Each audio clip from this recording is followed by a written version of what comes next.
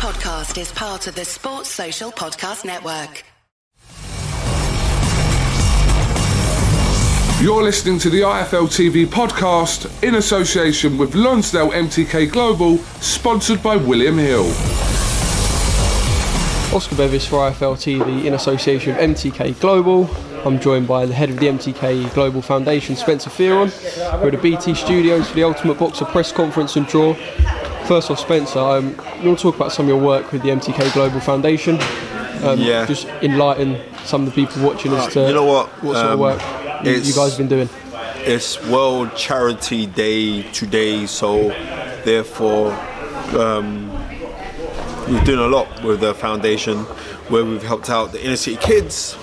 I've done work with Chris Preedy, OBE, one of the youngest ever recipients of an OBE, for when he goes into this knife and gun culture to be, he's anti that, so he's doing his best to try and stop that. So we've sponsored him, we've sponsored Manhood Academy, we've sponsored the Bricks and Soup Kitchen, where we fed the homeless on Christmas Day. Hughie Cassius came out and helped me with that. We've done some fantastic stuff, and we're going to continue doing this stuff. I mean, I've been to Bosnia and Herzegovina to speak to the war victims, where lots of people don't do. I do a lot of counselling and comfort speaking. So I've been with those people. That was very, very eye-opening. Oxford Creative Hub took me out to Pakistan recently. So I was out in Pakistan. I did 3 universities out there where I spoke. One in Lahore, one in Islamabad, and one in what's that one? Karachi. So yeah. So we've done a great deal, and I'm trying to say, like,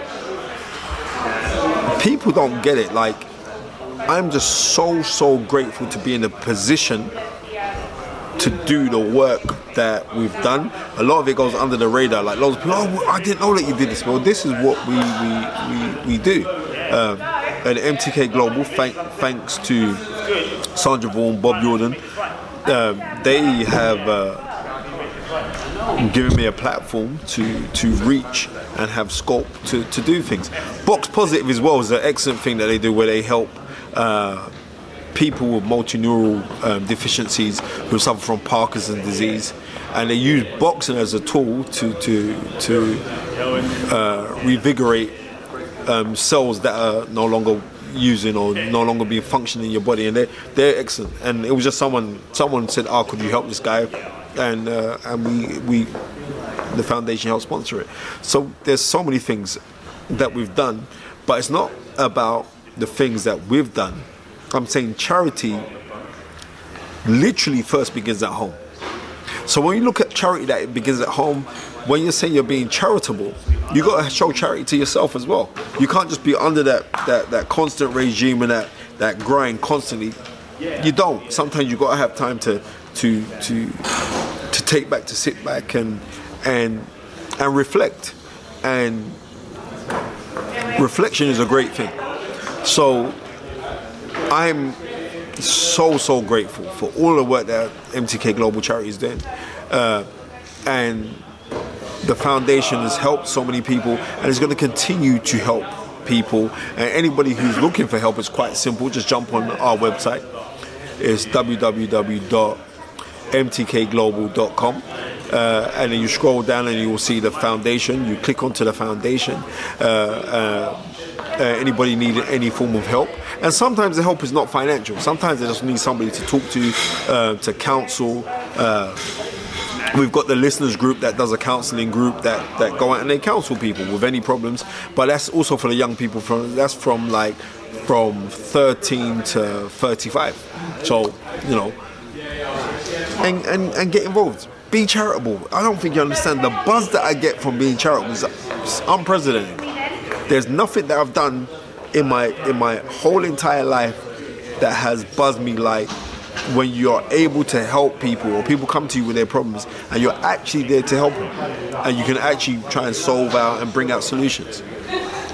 One thing people might not realise, obviously MTK Global, it really is global. I mean, I've seen, if you follow MTK on Instagram, you'll see that even some of the work they're doing in gyms in like Africa and Morocco at the moment. Come on, man. It's not just boxing in this country, it really is global. Yeah, there was a gym that was just opened in Lahori in Pakistan, and fair play to Sandra Vaughan. I spoke to like 300 kids over on a weekend via FaceTime. They just opened up a gym called the May Imad Gymnasium, and Imad was a young kid who died through accident. He was only 24, but he was a coach there. And if you see what they've put together with the help of K Electrics in Pakistan, and they put together a small gym, but when they had the inaugural opening for it, there's something like 1,000 kids who came out. 1,000 kids, and MTK Global sponsored out their kit from ring and stuff like that. This means a lot, because when you look at people financially, you look on them and say they ain't got nothing, but the love that they got for each other shows you that they're the richest people in the world. So when you get to see that, and I've witnessed that myself. So when I witnessed that, it is absolutely life changing. And of course, in Pakistan, it's not just the charitable work; it's actually growing the sport as well. Because in Pakistan, boxing isn't a huge sport over there. I think they do hockey, I believe. It's hockey, cricket. Yeah, cricket, of course. Massive, yeah, right? So it's growing the sport worldwide as well. Yeah. So yeah, fantastic work for the MTK Global Foundation. So yeah, good stuff all round. Cheers, man. Spencer, boxing, massive card at the weekend. We'll start at the top. Loma-Campbell, Campbell. First off, did you feel the scorecards were a little bit unfair on Luke Campbell? Yeah, because it was kind of weird. Like I watched it, and I was at a speaking event over in Birmingham, so like I couldn't really watch it. It was in and out of the watching. But on the times where I did see, Luke Campbell did have success. Lomachenko is absolutely fantastic, but fair play to Luke Campbell. He went out there and he fought with everything inside of him, and nothing can be taken away from him. But a lot of people are kind of saying, Lomachenko ain't all that. Wait a minute, Luke Campbell, you're talking like Luke Campbell's like this also ran, like he's not a good fighter. He's probably number 2 in the division behind him. Right, Luke Campbell's friggin' excellent. Let's just call it as it is. Luke Campbell is an absolutely fantastic boxer, and he came up second best to arguably pound for pound number 1 fighter in the whole world. For Luke now, does it feel like Lomachenko has to move in weight for him to realistically get a chance to win a world title? Because it's 2 failed world title attempts, of course, against world-class elite fighters at the time. But you never seem to get really more than 3. Yeah, but listen, Luke's still got longevity in his career. He didn't shame himself on the weekend, and he lost to a fantastic fighter. That's it. And a guy who's going to go down potentially as a pound for pounder, right? An all-time pound for pounder. Not just, a pound for pounder at this time. He's going to go down as an all-time, potentially. Lomachenko's very good. Luke Campbell fought his heart out, and Luke Campbell will get an available shot at another world title. Down the line, I could see Devin Haney and Luke Campbell fighting for a vacant title. That's what I can actually see. Well, that'd be a fantastic fight, that. In terms of Lomachenko again, do you feel like Luke showed, honestly I haven't seen the whole thing, showed some of the blueprints of beat him? It seemed like Johnny Nelson said that. But yeah, Johnny Nelson said that. So like there were blueprints in how to beat how to beat Lomachenko because of the things that Luke Campbell exposed him with. Luke Campbell is a tall, rangy southpaw.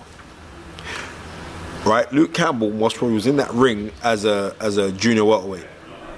Sorry, what junior welterweight? As a super welterweight. Yeah. He's massive, right? Absolutely big kid who can fight, who come from great amateur pedigree. So if anybody was meant to get success against someone like a Lomachenko, would be somebody who's fundamentally sound. And Luke Campbell is absolutely fundamentally sound. That is it. Did you feel like if you were perhaps a come forward sort of brute sort of fighter, a knockout artist perhaps, you would be given less of a chance against Lomachenko, and you have to be technically perfect, you have to be a bit awkward in a southpaw? No, because when he lost these second pro fighters against Salido, right? And Salido just stuck it on old manned him, as they say. Yeah, old manned him out of it. But it's like, maybe it was just these realizations to the pro game and like, hold up. But how he's come back since then, and the wins that he's got in his record, Rugondo, Gary Russell Jr., making Nicholas Waters quit. You know, he's going to be a nightmare for anyone. But I'm not saying look beatable, but what I'm saying is like, a lot of us have got this massive gas because you young kids ain't seen something like Loma-Campbell before, right? But if I'm looking through history and I'm saying like, he's not really a lightweight.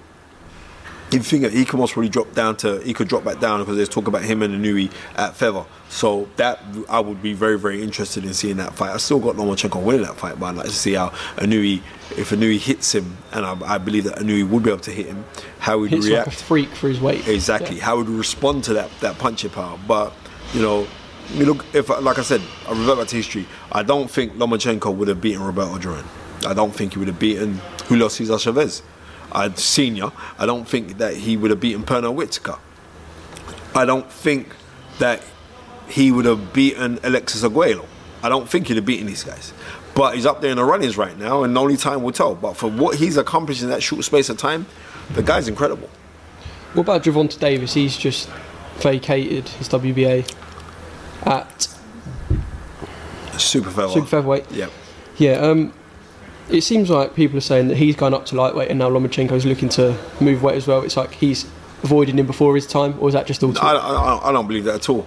If you know anything of Gervonta Davis, Baltimore, right? He's real. Trust me, he's real, and he wants to fight and he wants to pit himself against the best.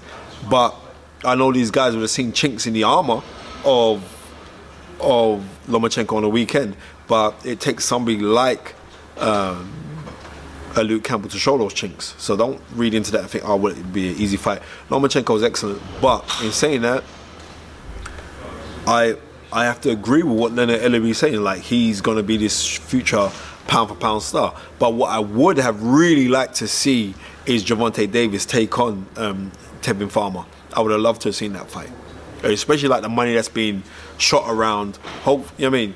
I'd love to see guys put their egos to one side in Eddie Hearn and Leonard Ellerby, the head of Mayweather Promotions, and try and get that fight to happen.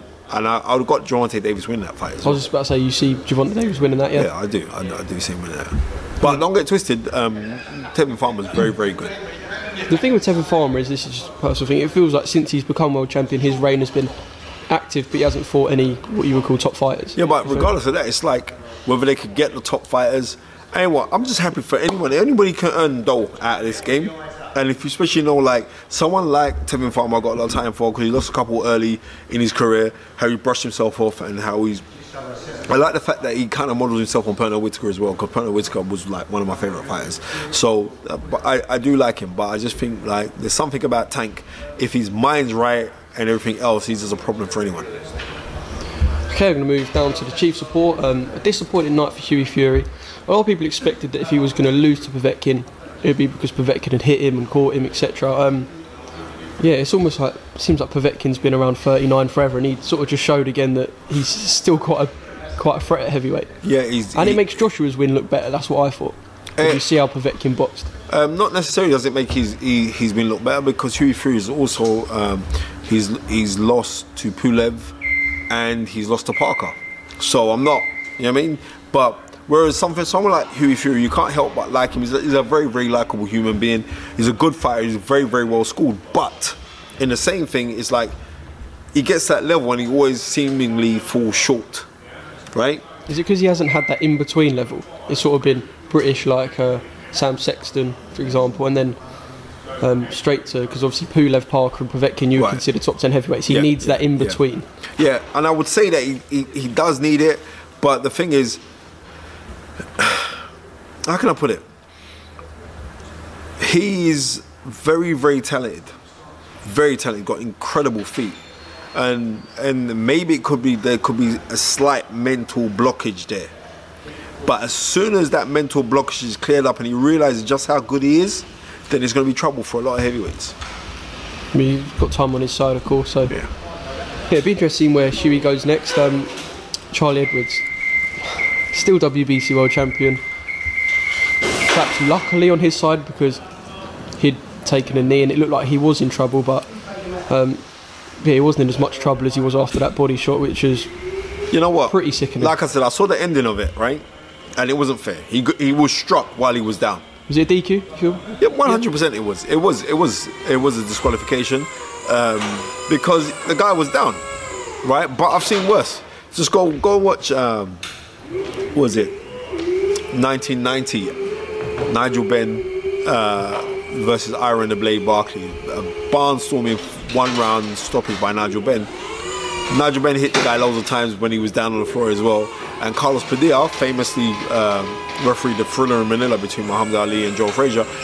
He could have been disqualified for it. So I've seen worse things happen than that, right? But I didn't care because Nigel Benn's the Brit, right? But I'm saying, like, have I seen worse things happen in the game? But it was sad enough to see, like, him get a win, but get the win like that.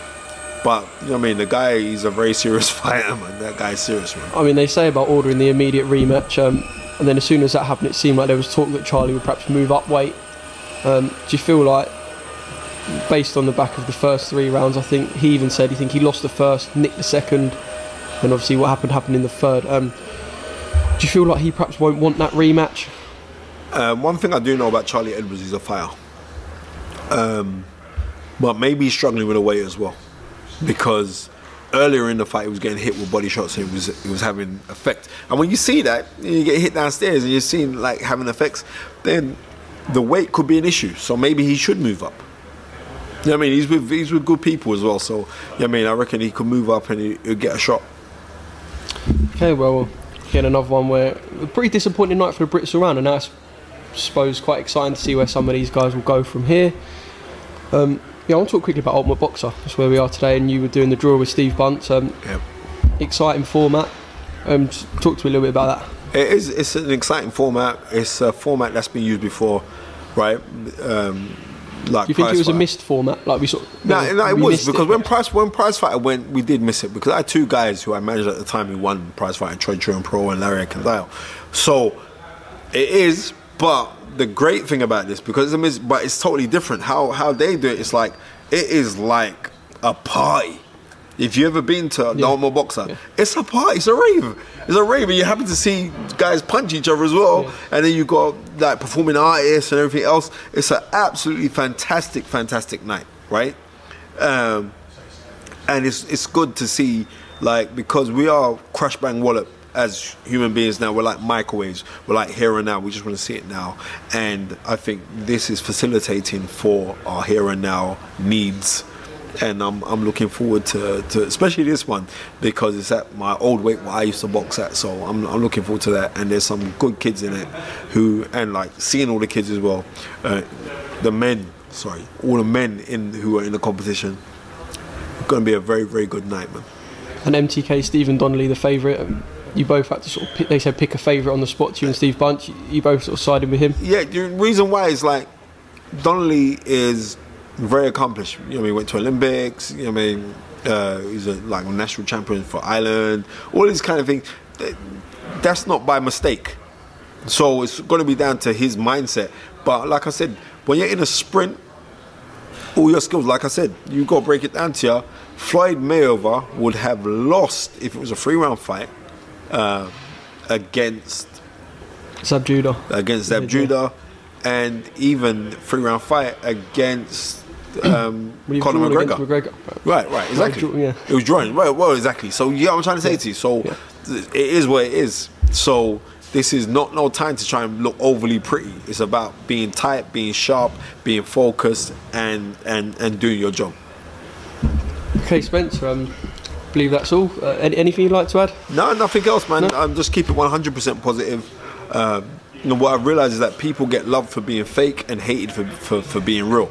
Yeah, I mean, I'm gonna be real all the time, so I don't care about any fake love, because all I got to do is walk into my house and I get real love, and I walk into my community and I get real love. So it's all about that. It's about being positive and vibrating at a positive level of energy.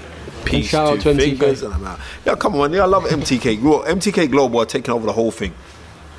And people actually thought, oh, well, you're singing the praises too much. But it was like just recently, was it Mike did that? Mike Hoppinger. Yeah, did that. Right. Number 8, he ranked MTK Global as. You got to realise, MTK Global's only been going 7 years. And look what they've done in that time. 7 years today. 7 years today. Yeah. I want you to recognise that. Look what MTK Global has done. It's given opportunity not just to fighters, but in the community, in UFC. They're starting off MTK Global Music right now because a lot of artists out there are on bum deals and everything else. They helped me with a project with Jay Spades, and he's done something like 4 million streams. Jay Spades is a wicked rapper, incredible rapper.